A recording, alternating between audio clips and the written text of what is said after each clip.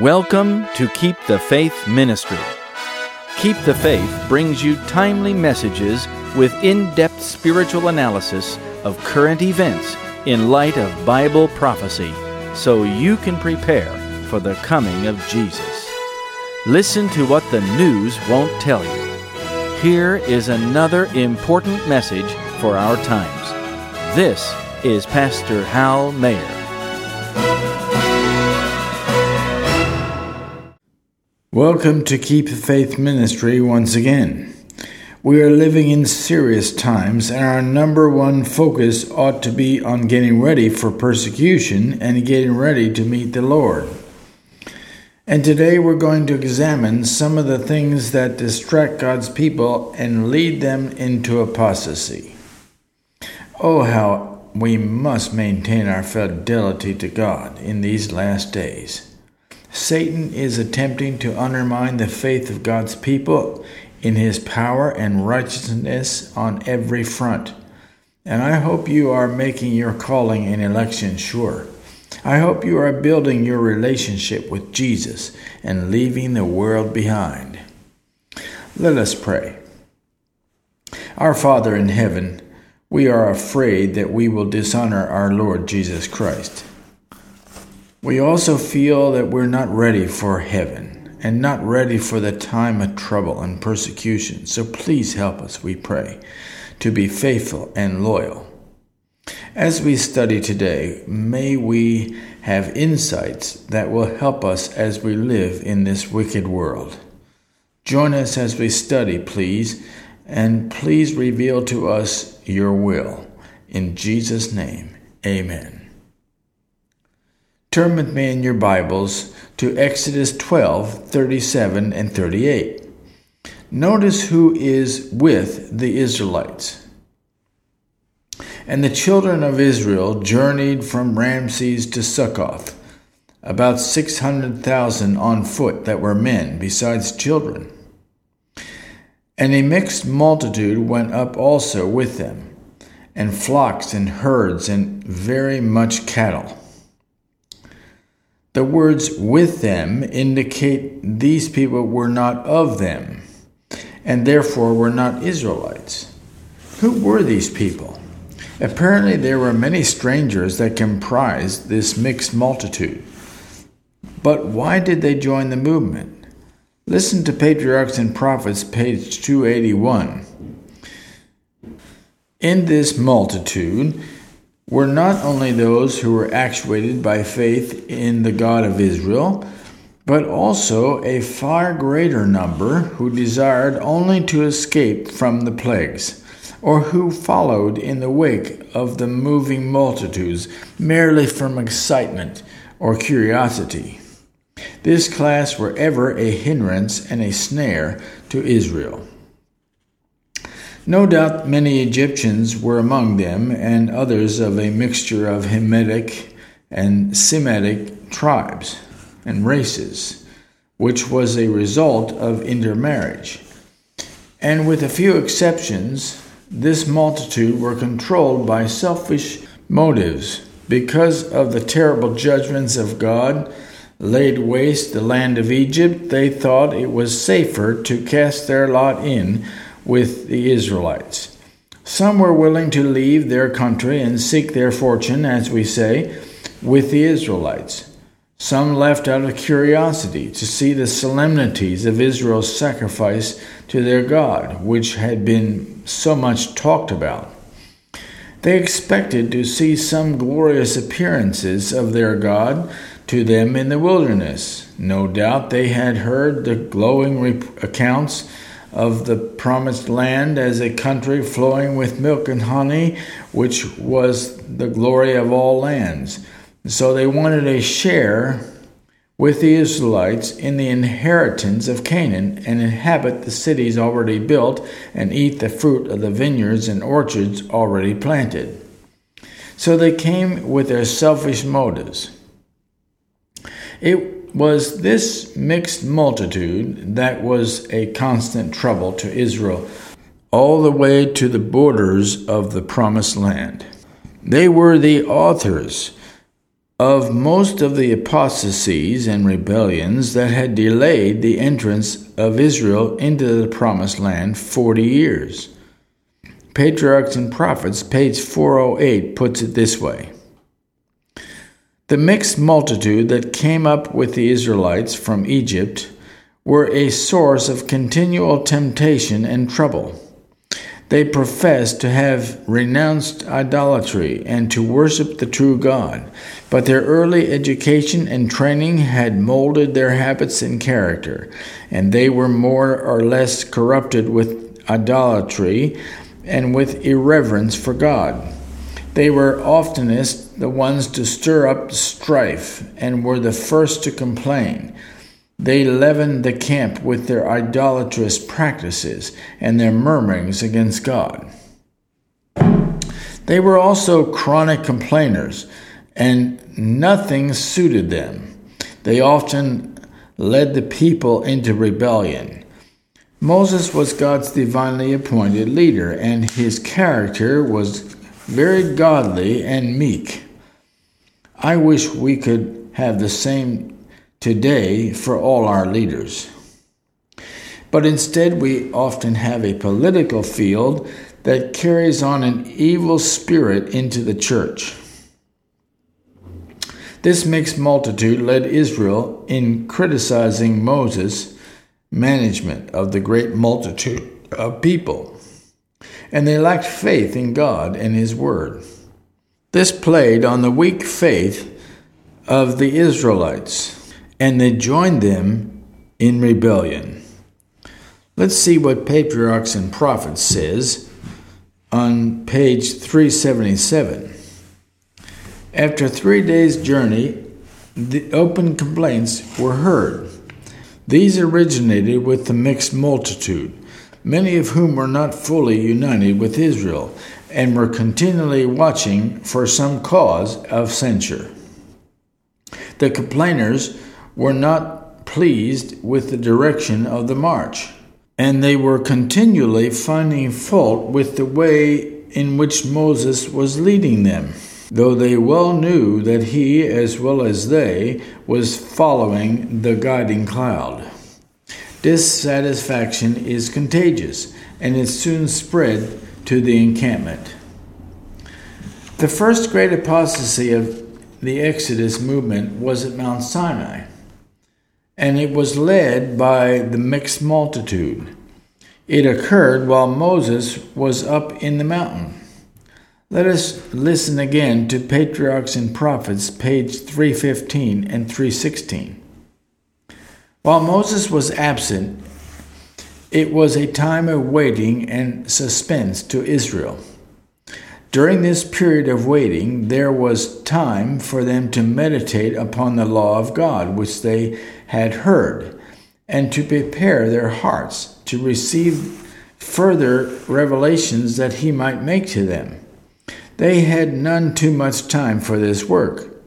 And had they been thus seeking a clearer understanding of God's requirements and humbling their hearts before Him, they would have been shielded from temptation. But they did not do this, and they soon became careless, inattentive, and lawless. Especially was this the case with the mixed multitude. They were impatient to be on their way to the land of promise, the land flowing with milk and honey. There were some who suggested a return to Egypt, but whether forward to Canaan or backward to Egypt, the masses of people were determined to wait no longer for Moses. Feeling their helplessness in the absence of their leader, they returned to their old superstitions. The mixed multitude had been the first to indulge in murmuring and impatience, and they were the leaders in the apostasy that followed. The mixed multitude also complained about the health reform principles that the Lord had given to the Exodus movement. They lusted for the diet they had in Egypt. They reminded the Israelites of what they had to eat while in Egypt, and this influenced them to begin to complain of the food God had given them, namely the manna. Let us read it first from Scripture. Turn to Numbers 11, 4 through 6 and 10. The mixed multitude that was among them fell a-lusting, and the children of Israel also wept again, and said, Who shall give us flesh to eat?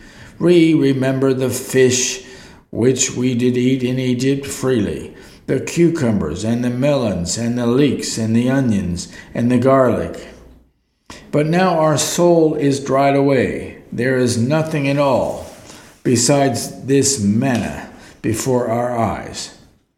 Then Moses heard the people weep throughout their families, every man in the door of his tent, and the anger of the Lord was kindled greatly.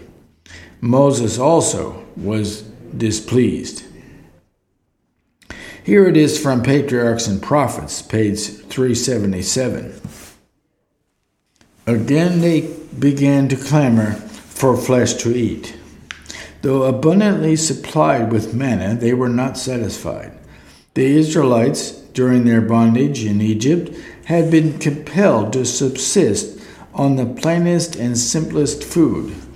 But then keen appetite, induced by privation and hard labor, had made it palatable. Many of the Egyptians, however, who were now among them, had been accustomed to a luxurious diet, and these were the first to complain. This was an offense to God and was very serious. God has given us a healthful diet today, but many of God's people still want the flesh pots of Egypt. They want their fish, their chicken, and even their red meat, and also all kinds of confections. They are, at best, half converted. Today, modern Israel faces the same temptations and dangers, and therefore is cursed with a mixed multitude. Who are they? They are the murmurers, complainers, critics, idolaters, fornicators, and the worldly element, who are always lusting for the things of the world and the flesh pots of Babylon. They are the unconverted and the half-converted, who have the theory of the truth without the experience of righteousness. They are Babylonians, or at best, only half-Christian and half-worldly.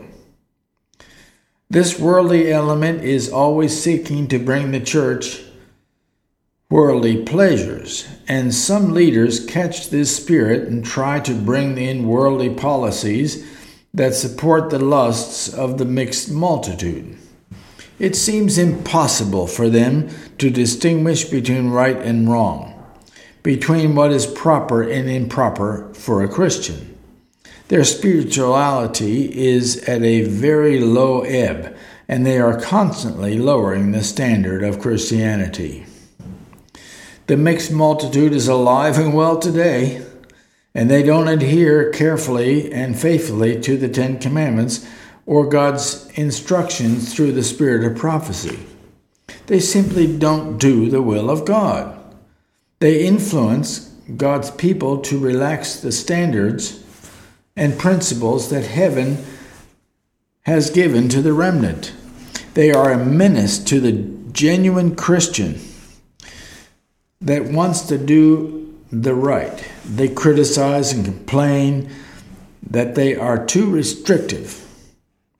They don't believe the pillars of the message, but they try to minimize them and ignore them. They want to go along with the evangelicals, and they preach a similar message, saying nothing distinctive in their sermons.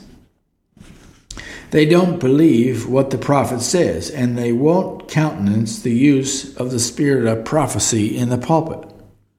They despise last-generation theology and mischaracterize it as legalism. They have kept the Advent movement wandering in the wilderness of sin. They have kept back the blessings of the early and the latter rain, and have delayed the coming of Christ as the mixed multitude delayed entrance into Canaan in the wilderness. They press for the political movements in the world to be adopted in the church, like wokeism, women's ordination, LGBTQ+ tolerance, abortion, and other liberal schemes that God has condemned in His Word. They are those who have committed abominations in the church over which the faithful are sighing and crying. They are the foolish virgins and the evil servants who say in their hearts, "My Lord delayeth His coming." They have become careless and worldly. They are a menace to the progress of the movement and should be kept on the outskirts of the camp, but instead many of them are now in leadership and in control of the church. And their spirit has captured many members who are clamoring for more of the same. They are a great mixture of strangers in Zion, and they cause the faithful great distress. This worldly element is not small. It constitutes a multitude. Half of the 10 virgins representing the remnant people are of this foolish class. Listen to this from the Testimonies to the Church, Volume 5, page 218. And what has caused this alarming condition? Many have accepted the theory of the truth who have had no true conversion. And now they're pushing lies from the father of lies. Here is a statement from Review and Herald, August 13, 1889. I have been shown that there must be awakening among the people of God. Many are unconverted whose names are on the church books. But many of them are disguised and appear as though they are faithful. Consider this short statement from Testimonies to the Church, Volume 5, page 136. Soon God's people will be tested by fiery trials, and the great proportion of those who now appear to be genuine and true will prove to be base metal. And the last statement in this series is from Testimonies to the Church, Volume 5, page 81. When trees without fruit are cut down as cumberers of the ground, when multitudes of false brethren are distinguished from the true, then the hidden ones, who have been faithful to the truth, will be revealed to view, and with hosannas range under the banner of Christ. Why do these unconverted people join the remnant movement? Why do they stay in it and even try to control it? Like the ancient typical people, it is because they were once convinced of the theory of the truth of the three angels' messages and hoped to sweep into the kingdom with it, and thus partake of the benefits and privileges of the inheritance of the saints in light. They have been thrilled with the descriptions of the heavenly Canaan and want to share in its joys and glories, but they have no real experience with Jesus. They have also heard of the coming of the 7 last plagues and are anxious to escape them. They are controlled by selfish motives, and while they are in the movement, their hearts and interests are centered in the world or in Egypt. They are the antitype of the mixed multitude of Israel. During the Exodus and the subsequent wandering in the wilderness, this mixed multitude was purged out of the camp of Israel. There was a shaking. The Lord cleansed the movement by shaking out the rebels. Not one of the rebels were permitted to enter Canaan. Here it is from Numbers 14, 22 through 24.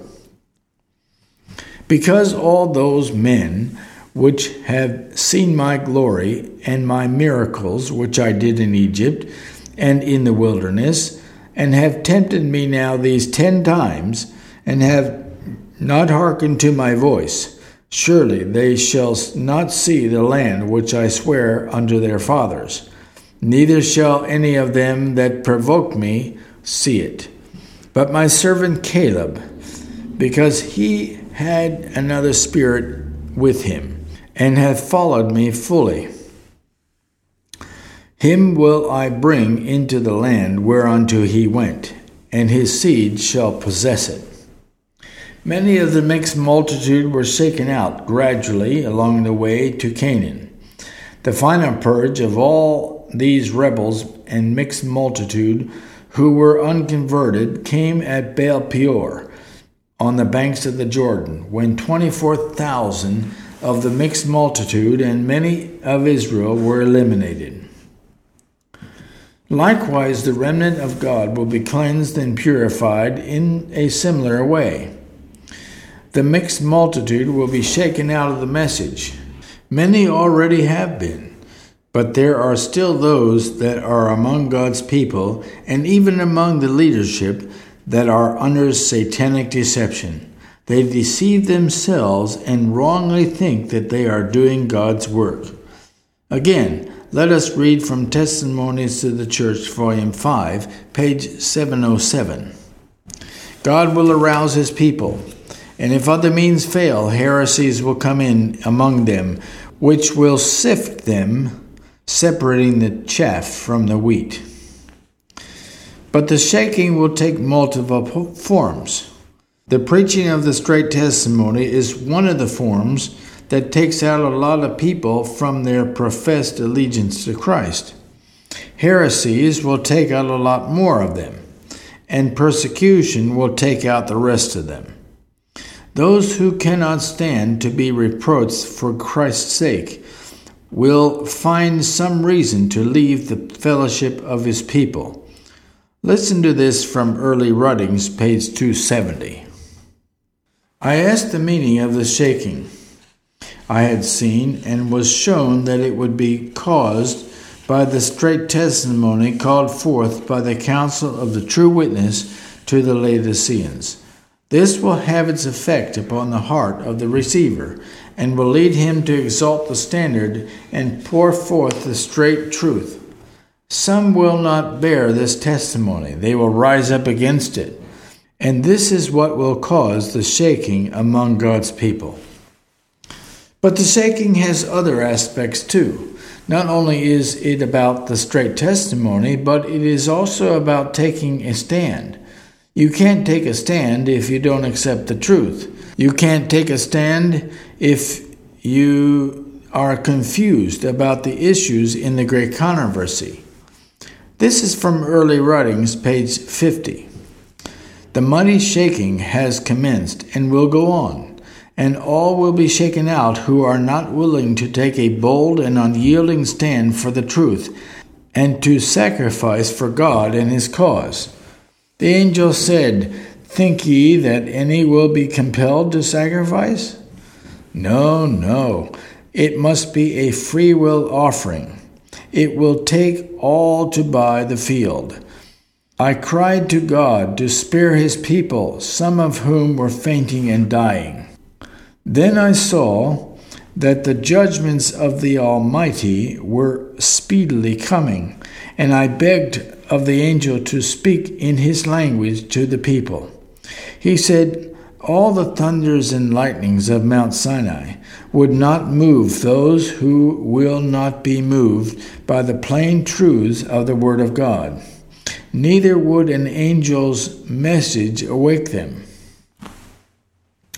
Only the faithful and loyal, who like Joshua and Caleb had another spirit in them and wholly followed the Lord, will enter the heavenly Canaan.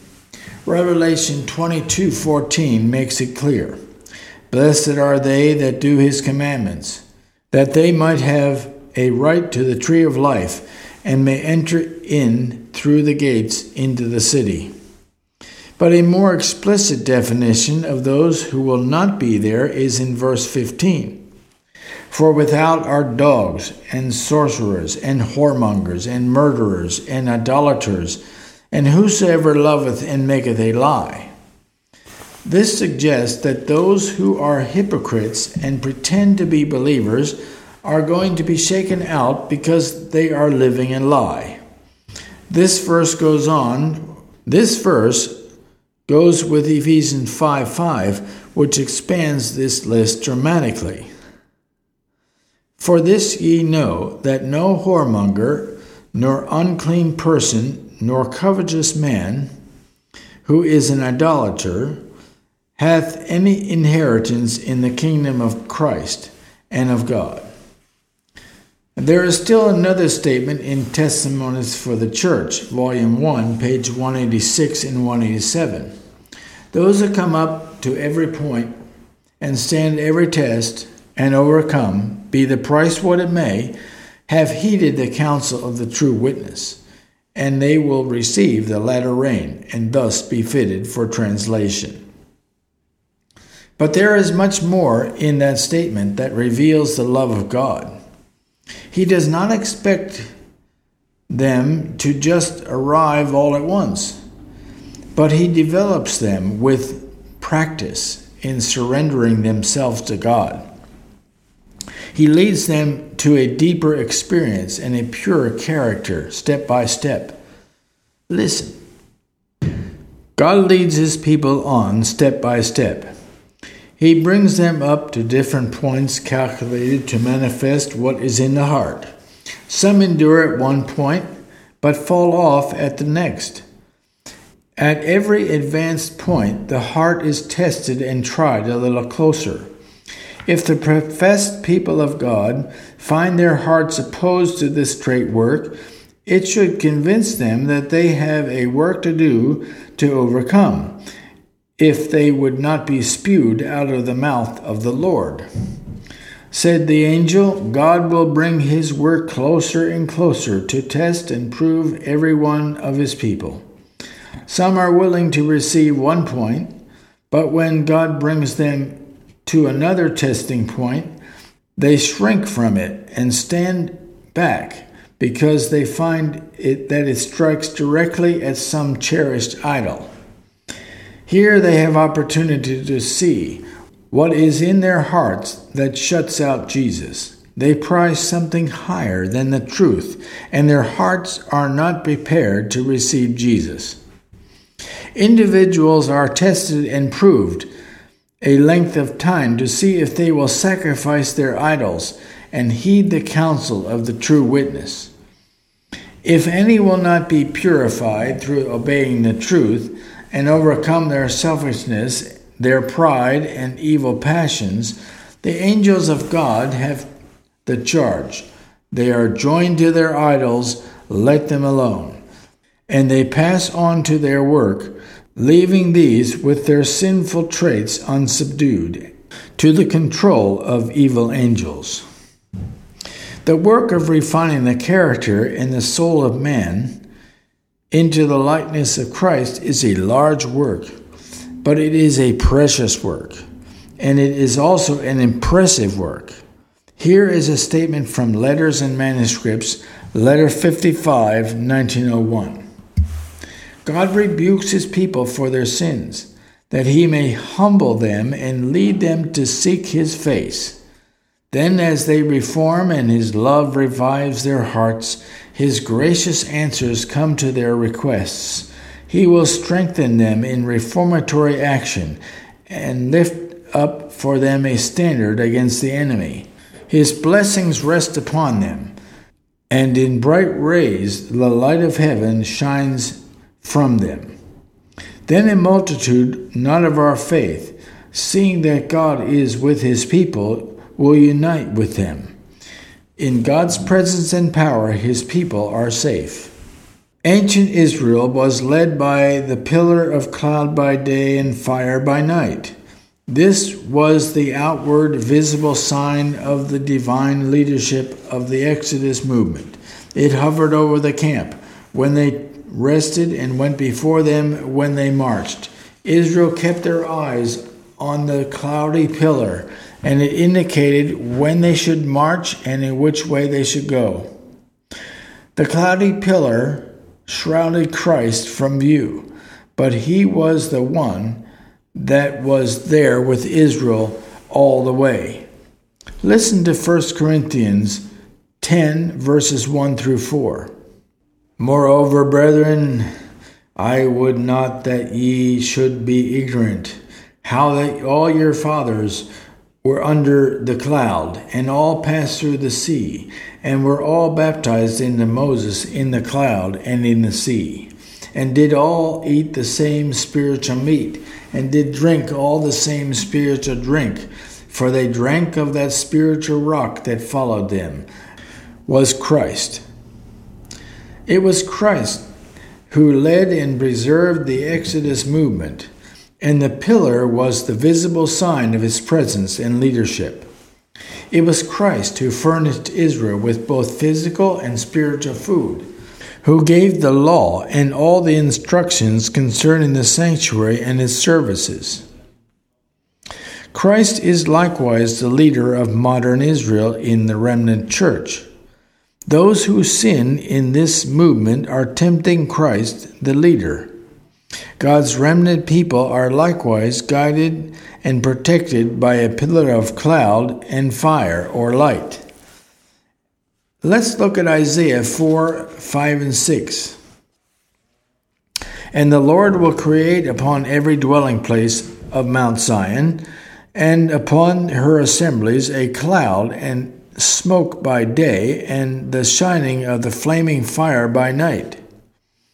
For upon all the glory shall be a defense, and there shall be a tabernacle for a shadow in the daytime from the heat, and for a place of refuge, and for a covert from the storm and from rain. This is a promise for today's church, just as it was for the ancient Israelite church. Let's read from Early Writings, page 43. I saw a covering that God was drawing over his people to protect them in the time of trouble. And every soul that was decided upon the truth and was pure in heart was to be covered with the covering of the Almighty. Jesus is the light that guides, and the covering and shield that protects God's people on their journey to the heavenly Canaan, just as he was for ancient Israel. The visible or the outward sign that modern Israel is under divine leadership is their obedience to the law and the scriptures. Isaiah 8:20 is a familiar verse to every one of us. To the law and to the testimony. If they speak not according to this word, it is because there is no light in them. And the Apostle John puts emphasis on this point in 1 John 2, 3 and 4. And hereby we do know that we know him, if we keep his commandments. He that saith, I know him, and keepeth not his commandments, is a liar, and the truth is not in him. The seventh-day Sabbath is the seal of the law and the mark of loyalty to the true God, and is a sign of sanctification. Let's read it from Ezekiel 20, verse 12 and 20. Moreover, also I gave them my Sabbaths, to be a sign between me and them, that they might know that I am the Lord that sanctify them. And hallow my Sabbaths, and they shall be a sign between me and you, that ye may know that I am the Lord your God. There is a great similarity between our history and that of the children of Israel. God led his people from Egypt into the wilderness, where they could keep his law and obey his voice. So at this time there is a people whom God has made the depositories of his law. To those who obey them, the commandments of God are as a pillar of fire, lighting and leading the way to eternal salvation. That's from Testimonies to the Church, Volume 4, page 272. And this statement from Patriarchs and Prophets, page 504, is probably the clearest one that tells us that Christ leads us through his word. Every chapter and every verse of the Bible is a communication from God to man.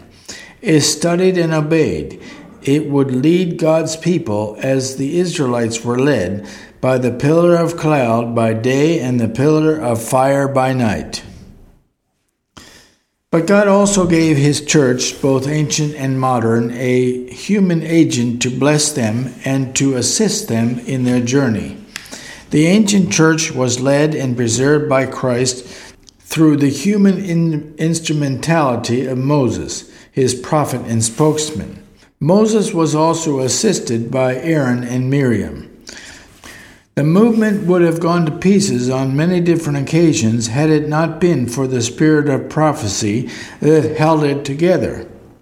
Without this divine gift, the Israelites never would have left Egypt, and after leaving Egypt, they would have never reached Canaan, but would have returned to Egyptian bondage.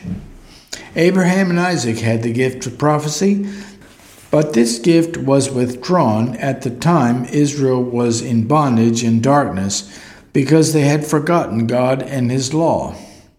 Moses is a type of the prophet that God has given to the remnant church.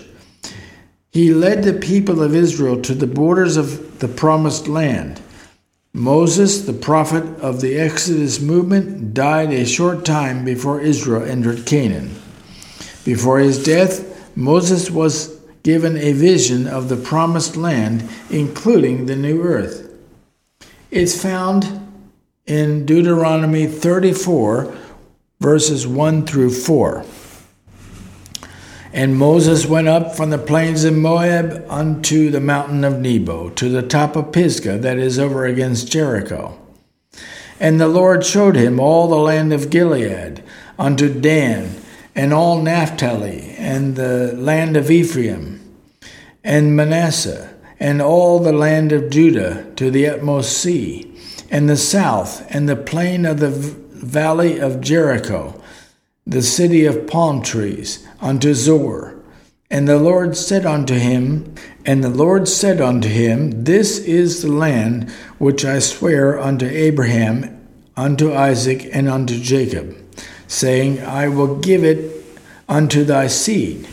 I have caused thee to see it with thine eyes, but thou shalt not go over thither. Listen to this description of the same event in Patriarchs and Prophets, page 472. And now the panoramic view of the land of promise was presented to him. Every part of the country was spread out before him, not faint and uncertain in the dim distance, but standing out clear and distinct and beautiful to his delighted vision. In this scene it was presented, not as it then appeared, but as it would become, with God's blessing upon it, in the possession of Israel. He seemed to be looking upon a second Eden. Moses was shown the history of the world and of God's people right down to the close of time, including the deliverance of the antitypical children of Israel, the modern remnant church. What a privilege! Then to his view, another scene made its way. It's found in the same book, page 477. Still another scene opens to his view. The earth freed from the curse, lovelier than the fair land of promise, so lately spread out before him. There is no sin, and death cannot enter. There the nations of the saved find their eternal home. With joy unutterable, Moses looks upon the scene, the fulfillment of a more glorious deliverance than his brightest hopes have ever pictured. Their earthly wanderings forever past, the Israel of God have at last entered the goodly land. It's very interesting that the remnant church is also blessed by God to have a prophet. Whenever a major development in the history of salvation comes to pass, the church needs special guidance to navigate the difficulties and unique circumstances of the times. So God has sent them one who can help them with counsel and guidance for these exceptional times.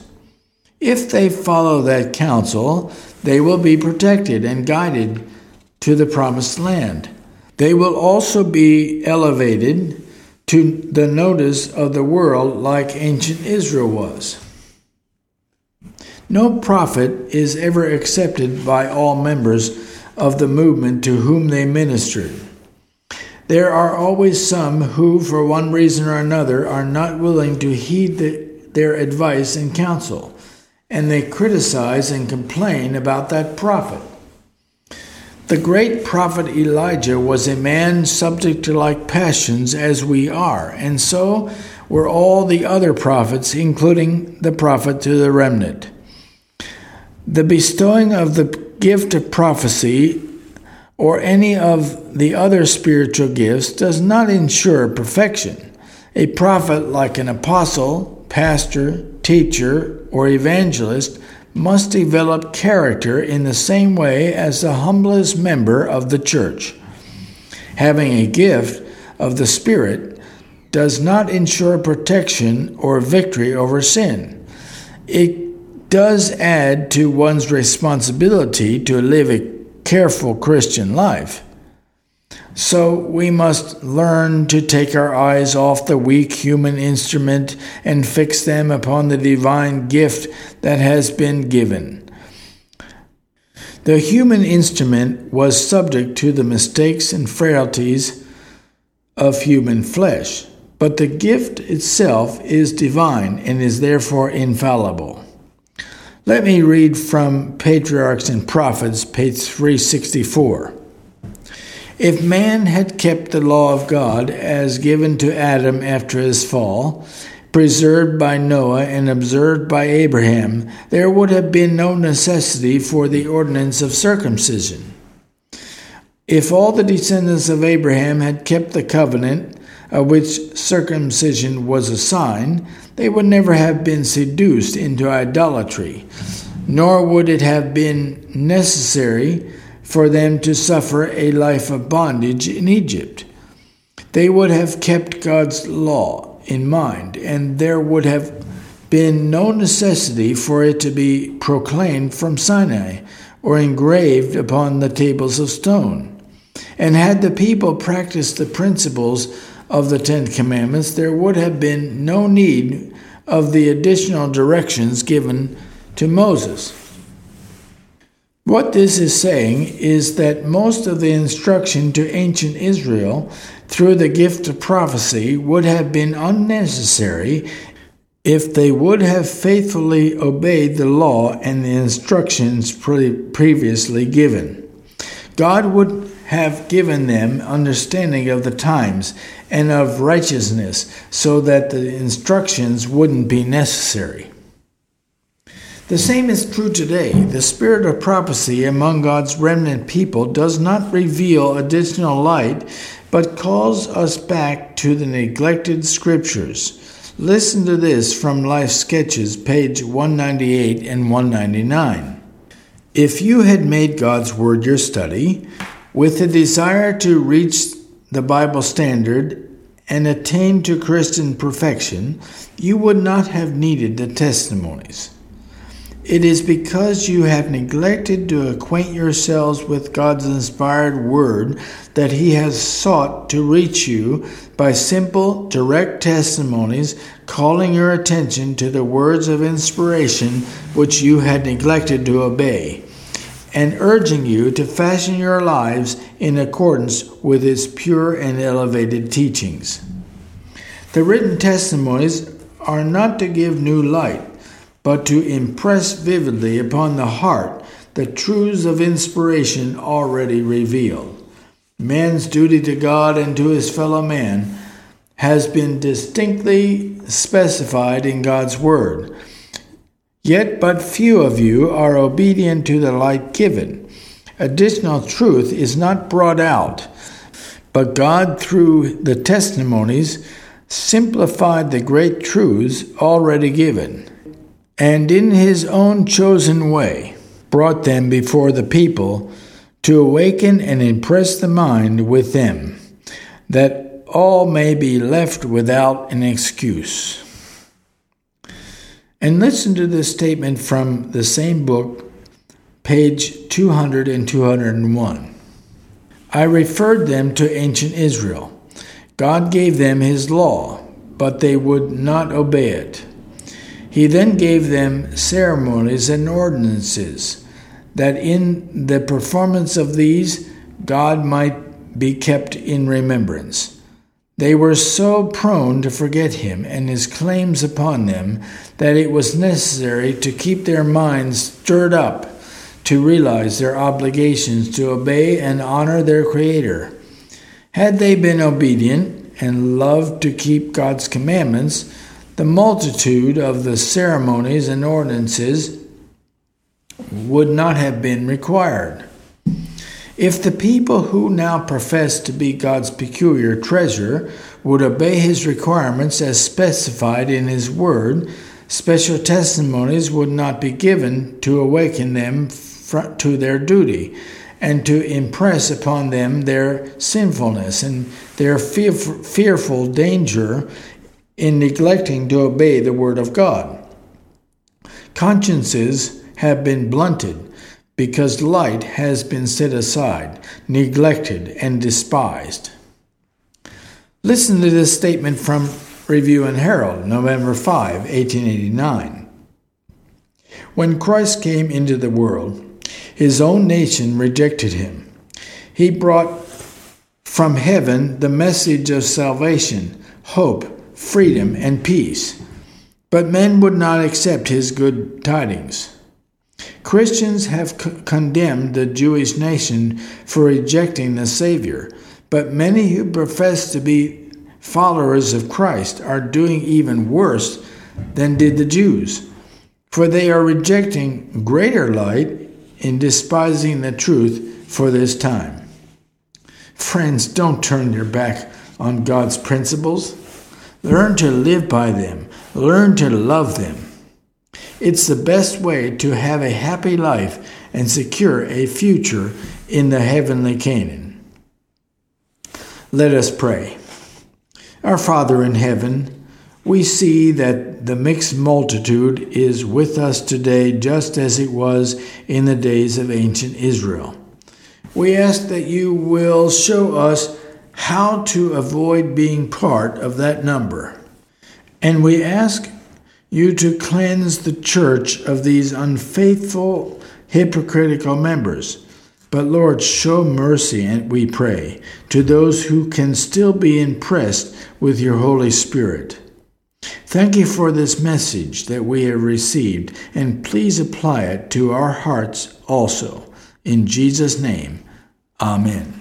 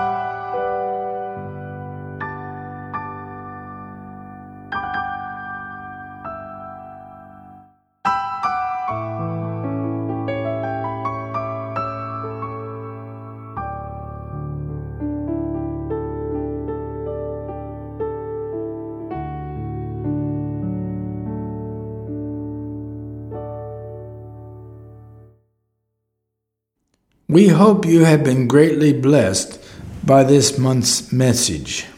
Your prayers and gifts mean much to us. Thank you for your support. The song you have just heard is called Day by Day, played by Henry Higgins. It is recorded on a CD with other beautiful hymns called Day by Day. If you would like a copy of the CD, just send $16 postpaid and we will gladly send you one. International listeners should send $20 USD. Be sure and mention the Day by Day CD.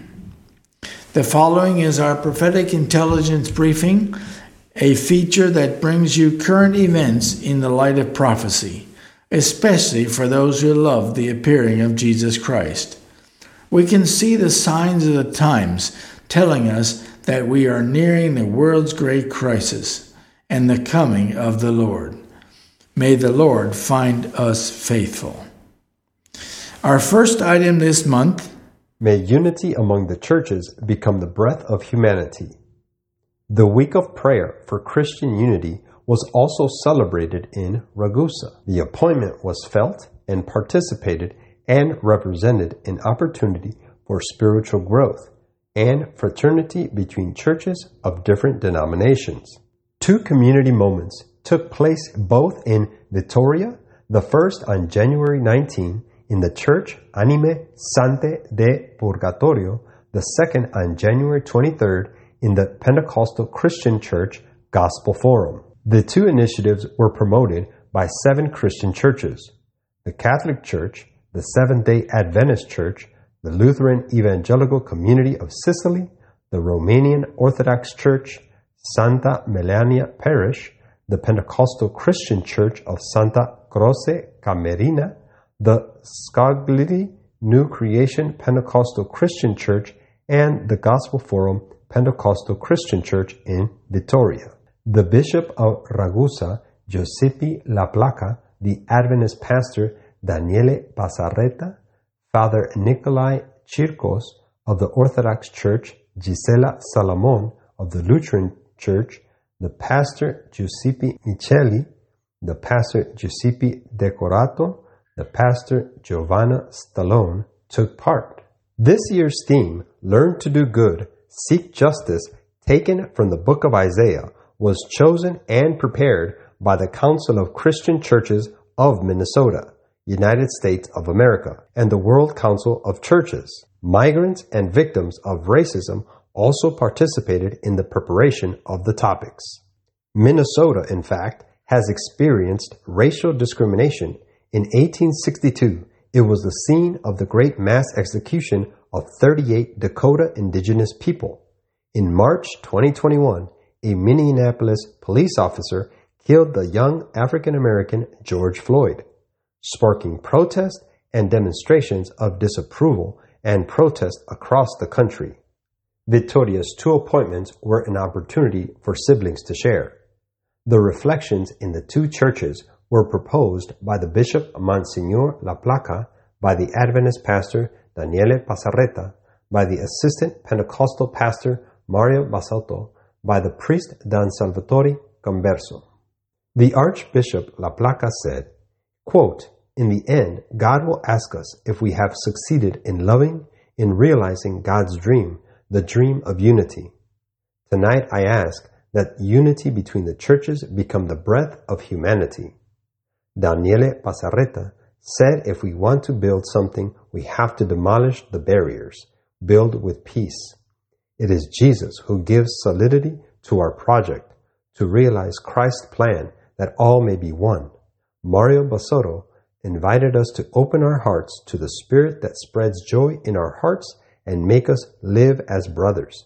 Don Salvatore Converso compared the unity between the different churches to the work of a musical orchestra where different instruments, they each perform melodies that make up a single harmony, harmonies that captivate the heart. Pastor Giovanna Stallone concluded, "We are different, not divided." Of great impact was the testimony of Sister Christina Budao Rosu of the Carmelite Missionary Sisters. Since the 3rd of January 2022, the nuns have been present in Marina di Acate, in the heart of the transformed area where thousands of immigrants who work in greenhouses live, sometimes in conditions of serious housing and social hardship. Sister Christina recounted the experience of a gospel lived alongside the least, migrants and especially children. Her words gave substance to the theme of the week of prayer: learn to do good, seek justice, and to the proposal of Minnesota Christians to seek justice, help the oppressed and the least, the poorest. What is an SDA pastor doing at this gathering?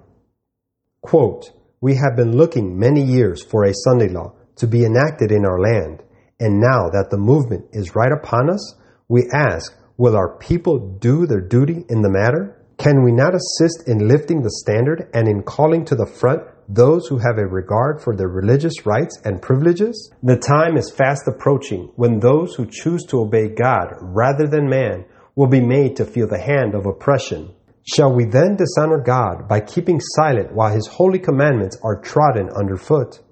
While the Protestant world is by her attitude making concessions to Rome, let us arouse to comprehend the situation and view the contest before us in its true bearings. While the Protestant world is by her attitude making concessions to Rome, let us arouse to comprehend the situation and view the contest before us in its true bearings. Let the watchmen now lift up their voice and give the message which is present truth for this time. Let us show people where we are in prophetic history and seek to arouse the spirit of true Protestantism, awakening the world to a sense of the value of the privileges of religious liberty so long enjoyed.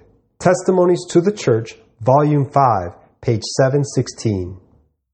Next, church allegedly vandalized with Molotov cocktails ahead of hosting Drag Queen Story Hour.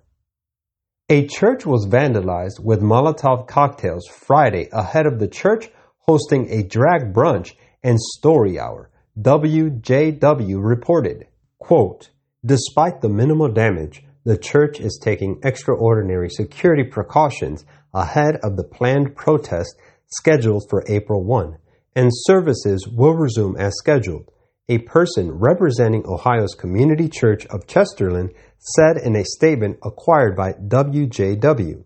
Controversy over the planned show erupted after a Chardon, Ohio restaurant called Element 41 partnered with the church to hold the drag brunch. WKYC reported, quote, they're calling us pedophiles, and it's getting really crazy where I have to turn my phone off at night, Element 41 owner Paul Mendelera previously told the outlet. Quote, it was the same in the days of Lot. People were eating and drinking, buying and selling, planting and building. But the day Lot left Sodom, fire and sulfur rained down from heaven and destroyed them all. It will be just like this on the day the Son of Man is revealed. Luke 17:28-30. Next, paganism is on the rise. Here's where to discover its traditions. Centuries ago, ancient Celts traveled windy moors to worship the horned god Cernunnos. Ancient Egyptians crossed the deserts to invoke the protection of Isis. Druids journeyed to a forest clearing to perform rituals under the moon. But over time, such deities faded into myth. The rituals went underground.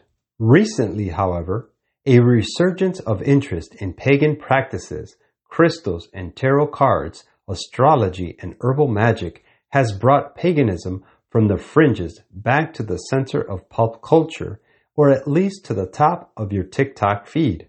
At least 1.5 million people in the United States identify as pagans, up from 134,000 in 2001. They range from Wiccans and Comedics to TikTok witches and heathens. Quote, there is in general a move away from organized religions and towards spirituality, says Helen Berger, an author and sociologist of contemporary paganism and witchcraft. Female empowerment and gay rights movements, the climate crisis, and a desire for a more life-affirming religion have fueled interest in the growing spiritual community, she adds. From spellcasting in Salem, Massachusetts, to full moon rituals in Asheville, North Carolina, to transcending the metaphysical plane in Sedona, Arizona, here's how to immerse yourself in the cultural traditions of pagan communities. Quote, "It's very difficult to sum up what paganism is, since there is so much diversity," says Sarah Pike, author and professor of comparative religion at California State University, Chico. Pagans view the natural world as sacred. They celebrate the interconnectedness of all things, seeing humans, nature, and spiritual beings as part of a web of life. After centuries of persecution, paganism remained mainly a fringe practice until the 1960s. It became an attractive religion to follow for those rebelling against restrictive social norms. In the past decade, the rise of TikTok Witch Talk has more than 35 billion views, and popular TV shows like The Chilling Adventures of Sabrina, Vikings, Supernatural, and American Horror Story, Coven, are helping drive increased interest in the spiritual movement. Where to experience pagan culture. Attending a ritual event is one way to learn about pagan practices. Samhain, celebrated from the evening of October 31 into November 1, marks the end of harvest season and the start of winter. In Salem, pagans observe the holiday with festivals, dancing, nature walks, and honoring their ancestors. Visitors can attend the official Salem Witches Halloween Ball to witness ceremonial dances, spell casting, and other rituals. Travelers can visit Mother Grove Goddess Temple near downtown Asheville to join in public rituals during the ancient holy days and Earth Day, and participate in full moon ceremonies. During other key pagan holidays like Yule, winter solstice, Ostara, spring equinox, and Litha, midsummer solstice, Salem's witch house, the only standing structure in town with direct ties to the Salem witch trials of 1692, offers live demonstrations and activities that teach about pagan traditions. Dearman says people curious about paganism should search for ways to experience the culture firsthand and be ready to learn. Tourists flock to meet us to see if what we write in our books is really true, she says. They get to see that we live what we write and are inspired by it. Quote, "It is fondly supposed that heathen superstitions have disappeared before the civilization of the 20th century. But the Word of God and the stern testimony of facts declare that sorcery is practiced in this age as verily as in the days of the old-time magicians. The ancient system of magic is in reality the same as what is now known as modern spiritualism. Satan is finding access to thousands of minds by presenting himself under the guise of departed friends. The scriptures declare that the dead know not anything, Ecclesiastes 9:5. Their thoughts, their love, their hatred have perished. The dead do not hold communion with the living. But true to his early cunning, Satan employs this device in order to gain control of minds." The Acts of the Apostles, page 289. Next, Pope, Anglican, Presbyterian leaders denounce anti-gay laws. Pope Francis, the head of the Anglican Communion and top Presbyterian minister, together denounced the criminalization of homosexuality on Sunday and said gay people should be welcomed by their churches.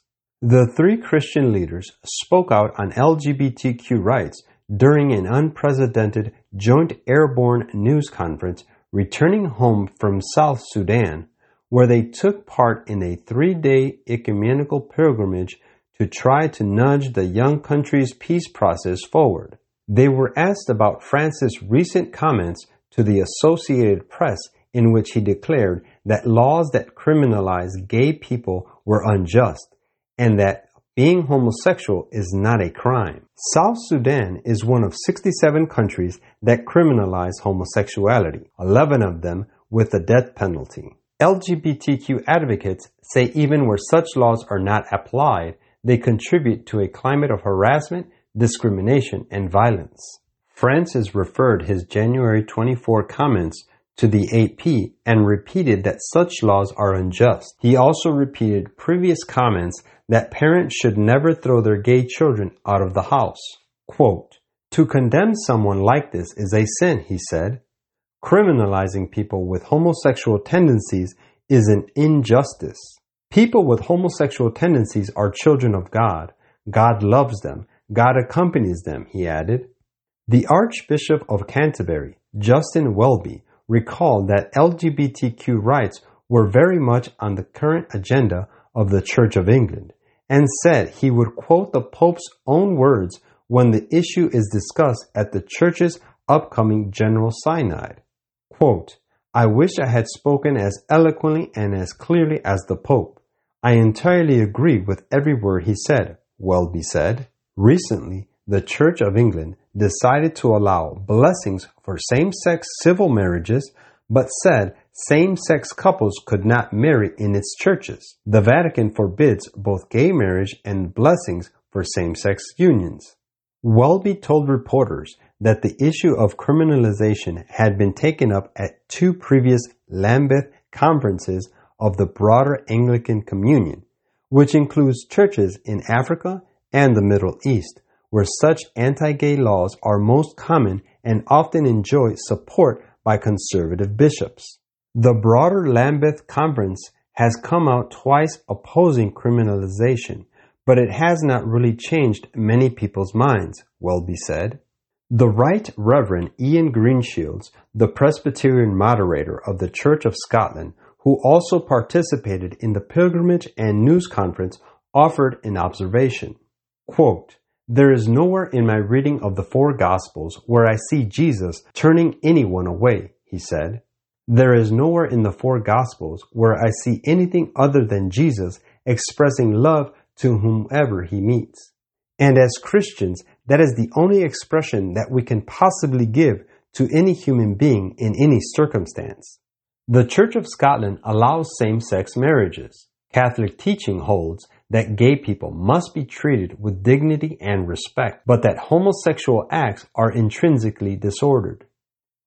Quote, "We are on the very verge of the time of trouble, and perplexities that are scarcely dreamed of are before us. A power from beneath is leading men to war against heaven. Human beings have confederated with satanic agencies to make void the law of God. The inhabitants of the world are fast becoming as the inhabitants of the world in Noah's day, who were swept away by the flood, and as the inhabitants of Sodom, who were consumed by fire from heaven. The powers of Satan are at work to keep minds diverted from eternal realities. The enemy has arranged matters to suit his own purposes. Worldly business, sports, the fashions of the day, these things occupy the minds of men and women. Amusements and unprofitable reading spoil the judgment. In the broad road that leads to eternal ruin, there walks a long procession. The world filled with violence, reveling, and drunkenness is converting the church. The law of God, the divine standard of righteousness, is declared to be of no effect. Counsels for the Church, page 64. Unfortunately, our time is up. Remember, there are more prophetic intelligence briefings on our website at ktfnews.com. It's been a great pleasure to spend this time with you. I hope you have been encouraged to live for Jesus, for we are near the end. Remember that God has a plan for your life and that right now you can make a new start with Jesus. Thank you for your prayers and support, and until next time, may God bless and keep you and your family in His loving and protecting care. Keep the faith.